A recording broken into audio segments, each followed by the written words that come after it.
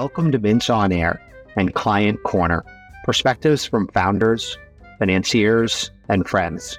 I am Josh Fox. In each episode of this podcast, I will be joined by an entrepreneur, an investor, or a member of the startup community. My guests will share their experiences in starting and running a business, investing in a business, and helping to support a business. I hope that my conversations with my friends will provide valuable advice to you, help those of you who are building a business to make it successful, and inspire those of you who are thinking about starting a new venture. My guest today is Gio Traverso, MIT professor, founder of several biotech companies, and a physician. Gio, welcome to the show. Thank you. Pleasure to be here. Gio, you and I have known each other for over 6 years, and we have started 6 companies together, 4 for-profit entities and 2 nonprofit entities. For our first part of the show, I'd like to ask you about each of the for-profit entities. In 2017, you and I first started working together on Suono Bio. Could you describe why you founded Suono and what the mission of the company is? So as with most of these ventures, this is really a team effort, and I really refer to and use the term team in the broadest sense, and that it includes a team of founders, a team of scientists, but even a broader team, including the attorneys that really help enable a lot of the processes and infrastructure. And about over 10 years ago now, I had the good fortune of meeting a wonderful scientist who was a graduate student at MIT at the time, whose name is Carl Scholhammer, who was a graduate student in Bob Langer's lab. And I was completing my fellowship research there as well. And through several conversations and meetings, we sort of converged on the potential to apply ultrasound at very specific frequencies to really support delivery of molecules across the GI tract, which generally have a lot of trouble getting across the GI tract. We started working with you, as well as several investors, as well as strategic partners to form this company. And we formed Suono Bio. Suono is now a clinical stage company. And so actually the technology has now been evaluated in human subjects. And so that's, extremely exciting to see sort of that development. It completed a Series A couple of years ago to really help support further development in really the clinical stage or early clinical stage of development. And additionally, recently, beyond the original founding intellectual property, there's further intellectual property that Suono has developed, but also that they've licensed from MIT to really help amplify their portfolio around ingestible systems that enable the delivery of a broad array of molecules. And very specifically, the technical term is a biologic. Bilayer Therapeutics, the second company that you and I started together, that was back in 2020. Could you talk about why you started that business? Yes. And this, again, I refer to team because I do feel whether it's in the professional or personal side, I think, life is a team sport. And I think here again, we had a wonderful team. There were some initial conversations that I'd had with a good colleague and friend at Brigham Women's Hospital, which is a hospital here in Boston, which is where I serve as a gastroenterologist.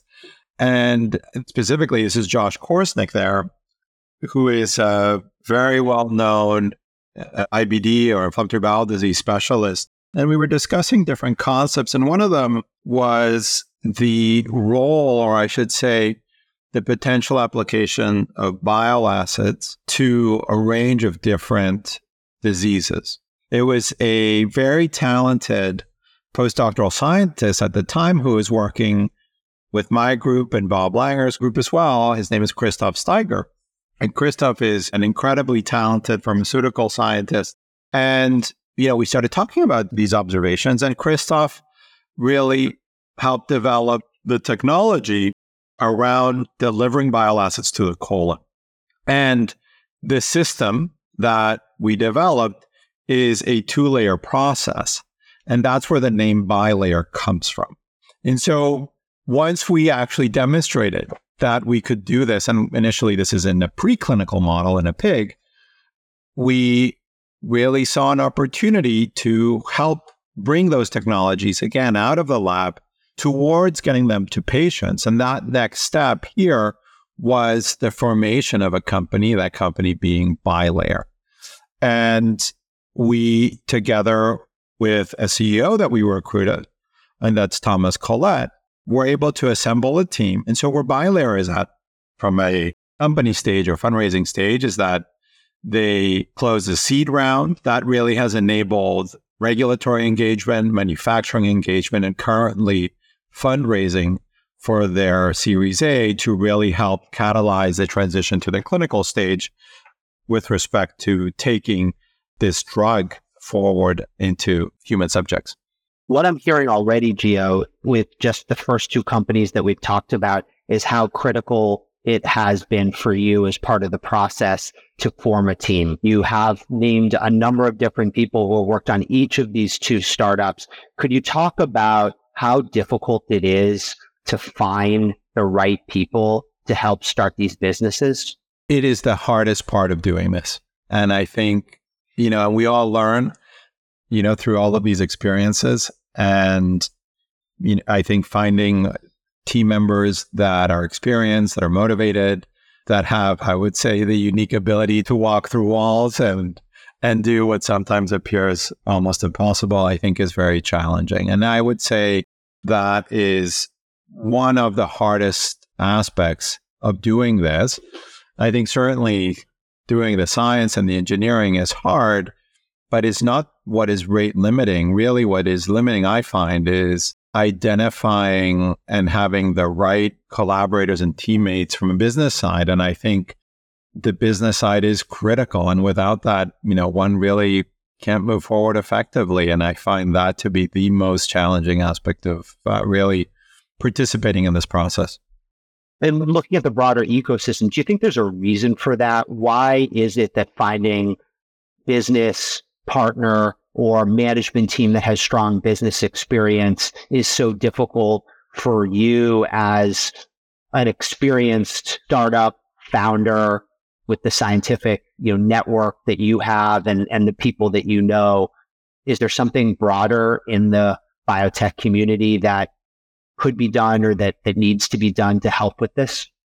I think the challenge here is finding someone who is interested in company formation, and company formation that is separate from a venture capital group, an investor group. So essentially, it is an entrepreneur from the business side that is not linked already to a venture capital firm. Several of the VCs have their own entrepreneurs, and essentially that already de-risks the initial seed investment. This is different, right? In these examples, it's individuals who will, and certainly I participate a lot in this, but will go out and fundraise, and their focus is on the company. It's not that they're an employee or working under the umbrella of a VC. So that is different. And I think it's a rare individual. And I think it's because there's just more risk and it is harder. I think that's the reason, Now, certainly we work with VCs and certainly also with, entrepreneurs or residents, for example. And that's also a wonderful model. I just think the examples that I've given you and the ones that I've directly sort of engaged in the examples that we're going to chat about are all in the former sort of category where there are individuals who not tied to any funding body, but really looking to start a new company. And that involves everything from the really evaluating the concept, trying to understand the risk, and then doing the fundraising themselves to really, help continue to grow that business. And so that's why I think it's hard. And I think there are fewer people that do that. That's at least what I tend to see. But, certainly there are several others out there. And many people do this. And some of the academic or student-led, for example, efforts are like this, where individuals will transition from academia into the early stage sort of biotech. But identifying individuals that are a bit more experienced, that want to do this again and again, it's just harder and they're just fewer. And so it takes a little bit of time to find them. But, they're certainly out there. And I certainly spend quite a bit of time meeting with folks, just trying to understand what they're looking to do and their interests and trying to see if there's any potential synergy. Talking about teams, I'd like to go back to the third team that you and I started working on together. That's the Teal Bio team. That was back in 2021. What is the mission of Teal Bio? So the mission there is really centered around respirators, but maybe let me just dial the clock back to early 2020. And I think when I think about that time, one of the things that I remember very clearly in February and March was the level of, I would say, purpose and focus that many of our lab team members sort of expressed with respect to trying to help. By that, I mean to help with respect to the pandemic. There was a wonderful MBA student who had approached me earlier in the year to really think about areas that he might sort of engage with our group. And this is Jason Troutner. And then together with several team members, including there was a wonderful research engineer in our group, also very talented MD PhD. His name is James Byrne. The research engineer is Adam Wentworth. And so together with a team, as well as Bob Langer was actually also involved in several other respirator approaches. And so together as a team and with several wonderful advisors, we formed Teal Bio, which is a company that is focused on the development of these respirators. And so, of all of the work that we were doing at the time, that was one of the entities that we formed to help bring those technologies forward. And, I think to this day, and, whether you're at the airport or you're on the T here in Boston, I mean, masks, I believe, are here to stay. And I think the pandemic has given us perhaps a deeper appreciation for infectious risk associated with aerosols, even beyond COVID-related infections. And I think that is one of the effects. But I think also, if we look at this past summer, what we also recognize is that there are other environmental, essentially, risks. And what I'm referring to here are the fires that were actually impacting, for example, the air quality all along the Northeast. And there were some very dramatic photos of New York City. But, that those particulates were present all the way to the Northeast, all the way down to Washington, D.C. And 95s were again in short supply. And so that, the focus of Teal is to develop that respirator. And Teal is a good example to me of a problem that came to light almost out of nowhere. The pandemic was something that no one, I think, expected, and certainly not in the form that it took. So it's interesting to see how you and the team were able to move science as quickly forward as you have to try to attack that problem. On the issue of problems and solutions and starting businesses, could you talk about what problems Mintz Bio, which we started working together on in 2022, is designed to solve? Yes, no, absolutely. And that's a little bit of a longer story. So let me turn the clock back now to about 2014, 2015. And this was around the fall or winter, or fall or end of 2014 or so. I was invited to a really interesting meeting with the Gates Foundation leadership, as well as some of their major advisors. The team asked me, what did I think they should be investing or really developing it, further. And this is the team meeting of the Gates Foundation. And at the time, my son was 3 and our daughter was 1. And what I said was, I, as a gastroenterologist that was trained in Boston, living in the Boston area, have difficulty in administering medications to my kids. I can only imagine what it's like to do this in a resource-constrained setting. And therefore, to me, it would make sense if there was a focus on pediatric dosing. And that was a conversation that went on for a couple of years. And together with the foundation team, we developed a plan. And a major grant came out of these discussions about 2 years later. And that grant was focused on developing systems for children or kids, pediatric patients, particularly in the 0 to 5 age group. And the big challenge that we recognize is that young people have a tough time taking tablets as well as capsules. And so we set out a path to develop 2 different approaches. One that was composed of new approach to this challenge and another one that essentially repurposed materials, but where the systems could support liquid or gel-like formulations to really help facilitate dosing to children. And one of these approaches was the technology behind Synthes. And this was work that was led by a wonderful scientist at the time in our group. His name is Junwei Li. What we developed is a system that you can either ingest as a liquid or it can be a solid as a tablet. But when you ingest it, it forms a coating in your small intestine. And so we did all this work. And I had the good fortune of being introduced to a wonderful CEO. This is Rahul Danda, early in 2022. And we started thinking about projects. And Rahul is one of those unique entrepreneurs that we were talking about where, he really wanted to dive into a problem, a challenge, and really then build a company around this. And that's exactly, what we did with Rahul. And basically, we fundraised, and it was a very tough, I would say, time for fundraising in 2022. I mean, still fundraising is challenging at the moment. And we were able to launch the company towards the end of 2022.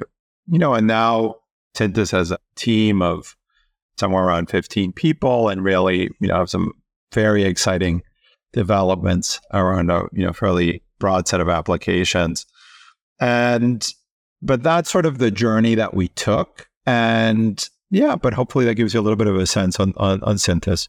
It does. And what stood out to me, Gio, and as you were telling the story, I was thinking it was amazing to see the history and how long it took to develop this idea. It was over a period of years from when you and your team first started working on the idea towards the formation of the entity, continuing forward to the fundraising that Synthes concluded recently. How typical a path is that from your perspective? Are many of the companies that you start taking years in the laboratory working on science before you ever decide it's time to move this forward and try to commercialize it? Yes, it would be the short answer. In general, what we're trying to do in the lab is, our focus is to develop new solutions for different problems that we recognize. And sometimes we recognize them directly. Sometimes there are problems that we identify together with our collaborators or sources of funding, whether it be the Gates Foundation or Department of Defense, NIH, and others. And so de-risking the engineering or the science, usually will take years. A lot of the biomedical questions that we're looking at. And we really try and de-risk this as much as possible. And in some instances, for example, we'll do that to the preclinical stage where we show how something can work well, let's say in a model. And then in some instances now, for example, we're doing some first in human work where, our goal is to develop and really de-risk the approaches in humans and then use that essential data set to help really bolster, I would say, the narrative, but also the potential of the technologies and work with investors and partners to continue to develop it. And then typically we publish, and, publication is a way of having independent peer review and essentially independent evaluation of the work. And usually, again, there are no absolutes, but often we have a publication by the time that we are forming a company because we have that external validation with respect to the body of work. So, in aggregate, like all those steps sort of typically, will add up to several years. And when is the right time, from your perspective, to spin out technology from your lab? I think it depends on a few things. One is, ideally, for me at least, having de-risked the technology either in large animal model or in a human, to me lends a tremendous amount of confidence that, the body of work will translate into humans and further development towards a product. So from a data perspective, I think that's important. I think another critical aspect that this really speaks to the team is that sometimes there are team members who are really involved and invested in the process. And I think whenever we have team members that are interested in continuing, I think that's really a great thing to nurture. So, I would look at it from those perspectives. And generally, if we can meet those, then I feel that the time is right. I think the other aspect is sort of external forces, right, with respect to investment. And, and sometimes there's funds that are interested in certain projects. And if the timing's right from that perspective, then that may influence the timing of the formation and spinning out of the company. And sometimes it is harder, as it is now, and it just takes longer. And so, then it's having those conversations, and sometimes the burden of proof or, the level of de-risking perhaps increases as a function of there being more limited capital for early stage companies. So yeah, hopefully that gives you a little bit of a sense. It does. Moving to the topic of raising capital, since you have been involved in that process for a number of your startups, could you talk about what role you personally play? And for those people who haven't gone through the process of raising capital, could you advise them on what the process is like? As most things in life, I think it is better or easier to ask for advice than ask for something. And that, I think, applies to funding as well. And so asking colleagues who are investors themselves, whether it be because of the entity that they represent or work for, or, because they are angels, asking them for advice on their thoughts on, let's say, a new venture, I think can be really helpful with respect to constructing the narrative, understanding the weaknesses of the current proposition for the business, but also gauge their own interest in potentially investing in this entity. So again, I think asking for advice is a general strategy that I think is more fruitful than directly saying, like, are you, interested in investing? And I think it's often, I think these conversations are not a binary conversation, but rather, I think these are relationships and interactions that are important to sort of support over the long term, because it may be that this opportunity is not the one for this investor, but maybe the next one is. And usually investors will see many opportunities, and I think they have the ability to give very good and constructive feedback on areas that perhaps that I know I'm not an expert on, like, for example, some of the business of things. And so, I certainly welcome that input and advice. Like, I think it's generally a good strategy, but I also personally appreciate the advice because I have less insight to some of the business pieces. And so having that input, I think, can be really helpful. When we sort of reach that point and we start to really engage investors, generally we limit the number of engagement or interactions and conversations to just a few groups, honestly, to have feedback on the general narrative and opportunity to ensure that, at least our beliefs are reasonable. And, before we sort of even amplify to, a slightly bigger group. So there's sort of a friendly, I would say, close friends that we have, that we can have perhaps a candid conversation and then continue to iterate on the narrative. But that's my 2 to 3 cents on that. What do you think is the key to a successful pitch to investors? I think providing focus of the company, and at the same time, the balance with respect to the opportunity that one can build upon is important. I think providing a cohesive use of capital and proceeds. So having clarity on exactly how one is going to apply these funds. And so understanding the regulatory and manufacturing processes, I think, are all important. And then the team that is really behind this, as well as the intellectual property that's associated with the technologies. I think all of those aspects are really critical. And again, so the focus is related to essentially the opportunity of the business case, and then also the vision of sort of the broader business case. And the information that you've shared, Gio, allows investors to evaluate the opportunity. How do you evaluate the investor? No, that's a great question. And I think that comes just from prior interactions, as well as asking others, essentially, what it's like to work with them.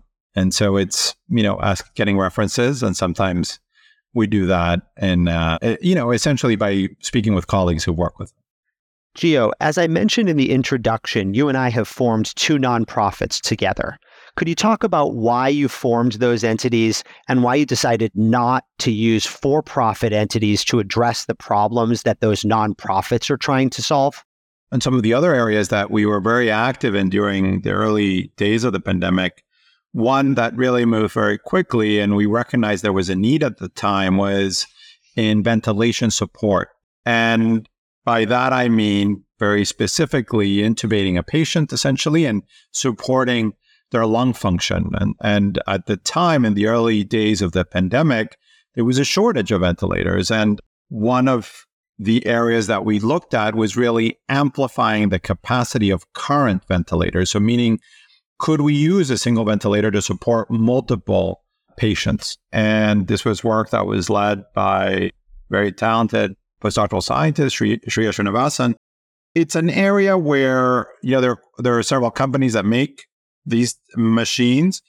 And so we felt that the interventions that we could really have an impact with were both education as well as potentially the actual consumables. But really education and training was a big part of this. And as a function of that, we co-founded Prada. Maybe let me pause there and I can, in case there are any questions. Well, I think the one question that our audience may still be wondering is, why didn't you and your team form a for-profit entity to do that?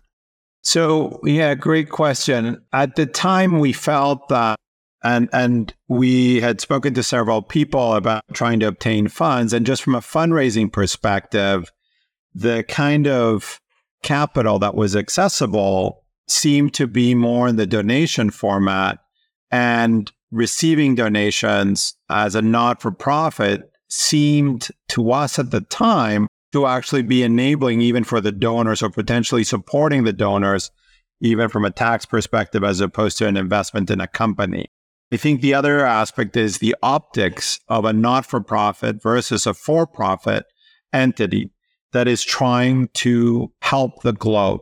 And so I think there were multiple reasons that went into thinking through. And even I recall this conversation with you when we talked about a B Corp, for example, where, the pros and cons of doing that as well, right? And I think that's what I value sort of our interactions over the years, is being able to honestly learn and think through sort of some of these challenges as they come up. But I remember that conversation very clearly. And certainly that was part of, I would say, the data that, we weighed as we considered sort of the different options. Right. No, I remember that conversation as well, Gio. So with that, do you want to move toward our discussion related to the second nonprofit? Absolutely. And so the second not-for-profit is sort of a concept that I had been nursing for a few years, and really came from multiple observations from work that we do academically, where there are clear developments that come out from the academic realm that are of interest to venture capital group, for example, from an investment perspective, where there's clear line of sight that may be even, near term, as far as sort of a transformative intervention, whether it be a therapeutic, a device, and where a clear market, high value market potentially in the developed world is, readily visible.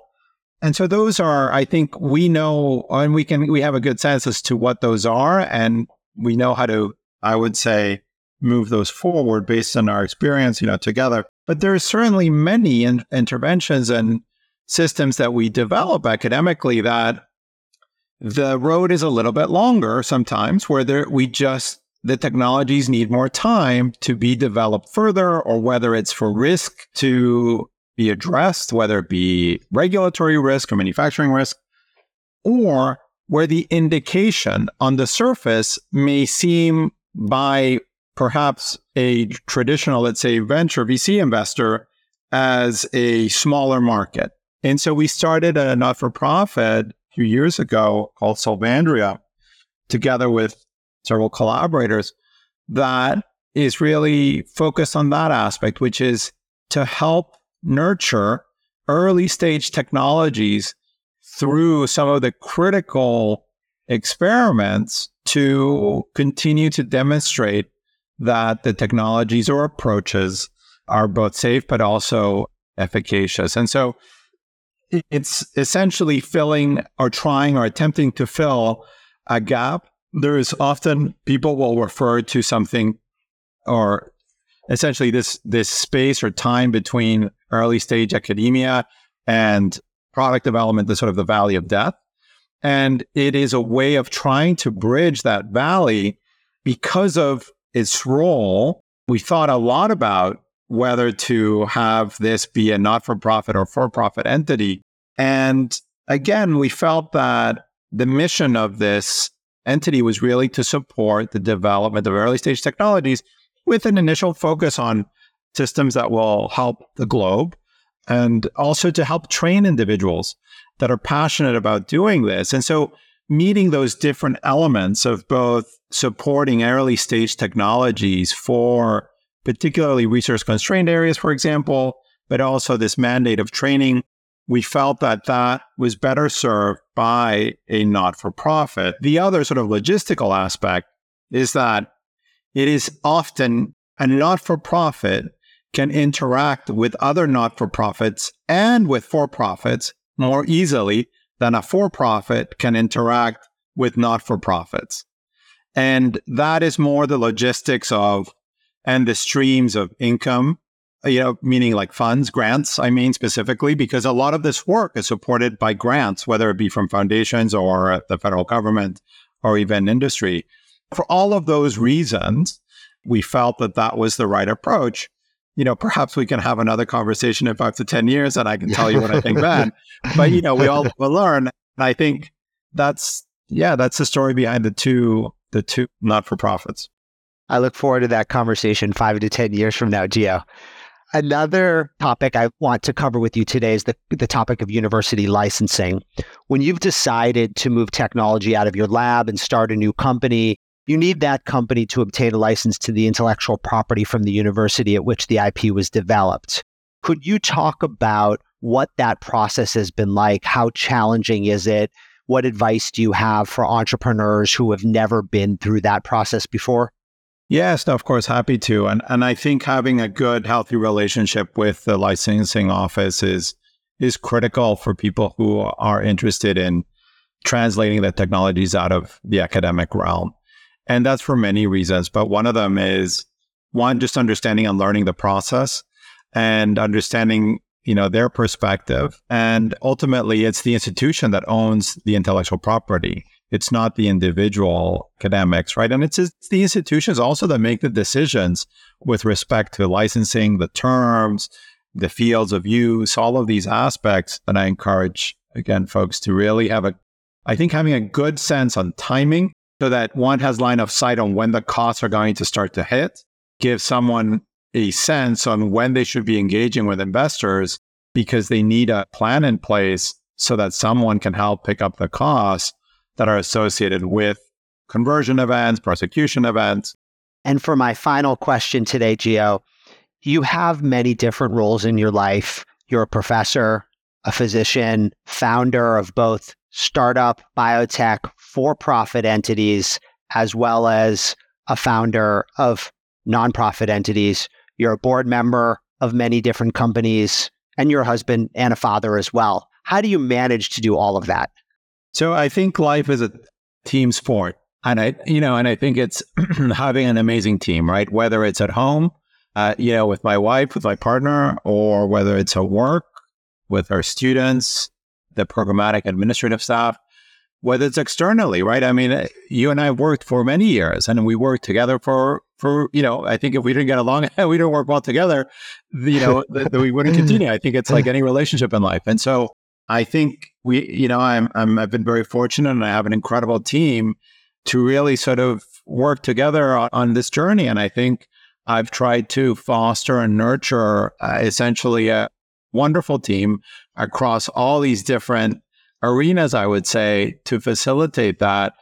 And, and I think that is really central. I think is recognizing that what we do is a team sport. And I think that applies to, everything as well, with respect to also credit and compensation and all of those things too. And I think as long as, I think one tries to follow the golden rule and treat others as one wants to be treated, I feel like that usually, works out well. And I feel, at least that's what I try and do. And so, yeah, I think that's it. It's as simple as that. I think it's really appreciating that it is a team sport and reaching out for help, reaching out for advice, nurturing, the relationships that are positive and that are helpful. And I should say, there are relationships that are not, right? And I think one needs to recognize that. And I think that's okay. That's part of the process. And negative experiences are all part of our learning too. And, but that's what I would say sort of enables and supports at least, what I do or what we do as a whole across all of those different areas. I agree, Gio. We all need help to be successful, and the help can come in many different shapes and sizes and forms. And I'm grateful to you for being on my show today. I also am grateful to have the relationship that we have. Thank you, Gio. Thank you so much. And thanks for having me on the show. And to our audience, until next time on Client Corner, keep on building.